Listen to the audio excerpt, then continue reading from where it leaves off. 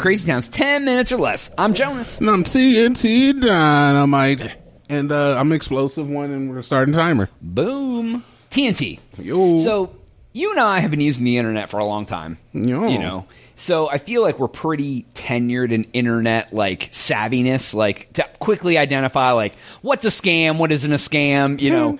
But we were all novice at some point. Mm-hmm. So, when you were younger and inexperienced on the internet, have you ever fell for any sort of scam online or an email or a site or a thing? Or have you ever been scammed in general outside of the internet? Have you ever fell for a scam in any way?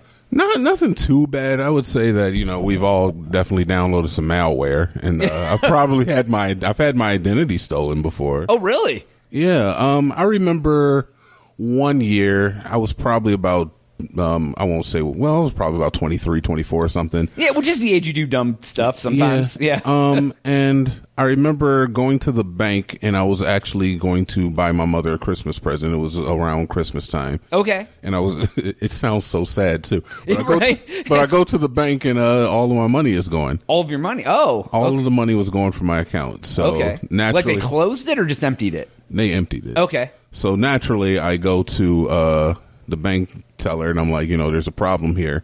And she's like, oh, I don't know what you mean. She was like, I need to see a print up of all the transactions that have happened. A bunch of stuff on like the iTunes music store, a bunch of gift cards bought. Like, just, so they got your card number and yeah. and so they didn't like just take the money, they just spent all the money on stuff. Yeah. Okay, so, but I'm still not sure if they got that through something I did on the internet, or if it was like one of those readers that happened. But that's probably happened to me. Oh yeah, like the gas station where they put a reader over top of the swiper or whatever. But that's probably happened to me twice, where I've had money stolen from my account. Okay. Not I've lately. actually been really lucky. I've had the same debit card number since 2004. Jesus. And I've never had it taken or used fraudulently. And it's really nice because I have it memorized, so like I don't have to like I can just. But I've had the same one forever. How do you keep the same card? Because usually, if I get a new one, like when it expires, they issue a new one. They give you the same number with a new expiration and a new 3-digit code. I've never had them. Yeah, the only time number. I've been forced to change my credit card number was like when I was married. I added my ex-wife as a user on my account. Like she wasn't like responsible, but she could use my card. And when I called, said, "Hey, I got divorced. I'm taking her off." They're like, whenever an authorized user is taken off, we reset the number. That makes sense, though. So I'm like, yeah, that's fine. But yeah, all my bank cards, the numbers always stayed the same. I have called and said, hey, I had a charge I didn't recognize. Then they're like, we're going to change your number. But I guess just that particular account, I've gotten lucky. No, I think back in the day, when early online dating sites, you got caught up? No, they would have those things where they'd be like, oh, but back before, now they're all free and you can pay for features. Back in the day, you would only get so many free messages, and you could sign up to like do whatever. And I remember being like, and once it happened I knew it was a scam, but they'd be like, oh, you have 5 unread messages, and if you pay for the membership, then you can read unlimited. I remember I was like, oh, well, I'll just pay for the membership. And it was all just like bots that had sent you messages. And I was like, this is effing bullcrap, dude. Like, so I'm like, that technically they scammed me out of a month of a dating site. But this is like when dating, like everybody uses online dating now. But back in like early 2000s, mid 2000s, it was not so common to use dating sites. So that's how they would get people to scam them through that. Like I fell for that for sure. Okay. Then now that you mentioned something like that, I definitely have fallen for that. Play this sexy porn game. Right. Or you're like, well, I want to play a sexy porn game. Yeah. And I vaguely remember, this one time, I don't remember if it was a dating site or what it was, but it was like a profile it was like I remember clicking on a link and going to a profile, and it was like this person had sent you a message or something, and then you had to sign up for the site, and it might even been one of those ones where you just need to validate with a credit card, and it's free, or it's like $1, and then but the trick is you forget, and then it starts charging you $30 a month or whatever. Yep, that's how they get you. But I remember I was like, oh, here's a profile for it. Everything looked legit. I signed up for the site. The site was exactly the same, but the profile they sent me said that supposedly messaged me or whatever, that profile did not exist on the site. So it was like a fake profile to entice people to sign up. Literally completely Tom. fraudulent profile. Literally Tom. Yeah, Tom. You're right. And it was just stuff like that. But then now it's like, now I've gotten older, dude, and I can like, yeah, I haven't done anything like that in forever, dude. I know it takes so much for me to enter my credit card information into a site that I don't trust.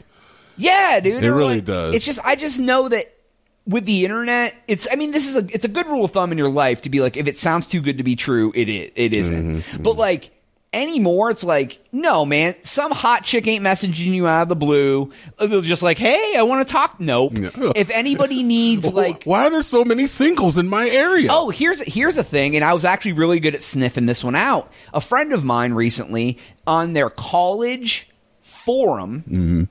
For their master's program, somebody posted a thing about dog sitting. Like, hey, I'm looking for somebody to dog sit my dogs. They're moving into town, and they reached out to the person. And they're like, oh, well, I reached out because, yeah, it would be nice. Because they were offering, it was a lot of money to watch these dogs. Like, I don't remember the exact amount, but it was like something like $500 a week to come a couple days a week and watch their dogs and take their dogs out because they were pregnant and bedridden. They wanted sex. Well, anyways. So they didn't want sex? So I was like, okay, they're like, I reached out and they got back to me and they said they'd be interested in me, interested in doing it. And I was like, okay. And then it immediately, like, they weren't asking them for any money, but they wanted, like, they disregarded that my friend was like, well, hey, let's talk through the details of this. Mm-hmm. And they were just like, oh, well, what I'm going to do is I'm going to send you a check. I'm going to send you money so you can go get some supplies and da-da-da-da-da up front, for the dogs for when we get into town and da-da-da. And I'm like, so you ask to talk to them. They don't know who you are. They're going to send you money. Yeah. I go, next thing they're going to say is they want you, the check's going to come and it's going to be for like $5,000 and they're going to want you to send it back to them. It's the whole scam check. We're like, oh, well, hey, I send you $5,000.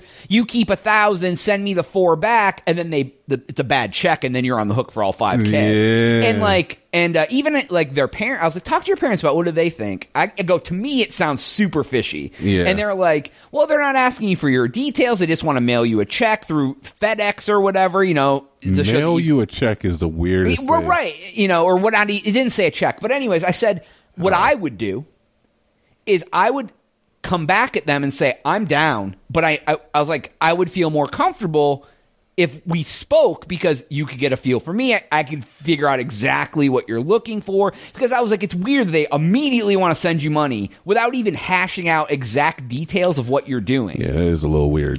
And the person, they replied back a second time after they wanted their address and just said, hey, I'm down. Let's just talk, video chat, anything. I want to like make sure I can do what you need me to do. They never messaged him back again. And I was like, I knew it, dude. My spidey senses for a scam is anymore, dude. I'm like, oh, I'm in. 100%. You have to send me the money first. Go right ahead, and then I'm gonna let the check pass. And then once it passes, then I'll send you something. Right, exactly. Well, yeah, because even they're no harm, no foul. Even if you take the money to the bank and they give you $5,000, yeah, just hold that $5,000.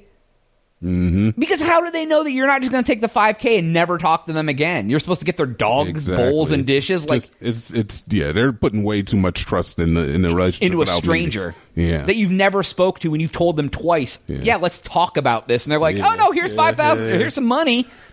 On a much smaller basis, I did find an Xbox controller online for $24, and I was like, oh my god, I have to jump in on that. Yeah, so I was like, I've never heard of this seller.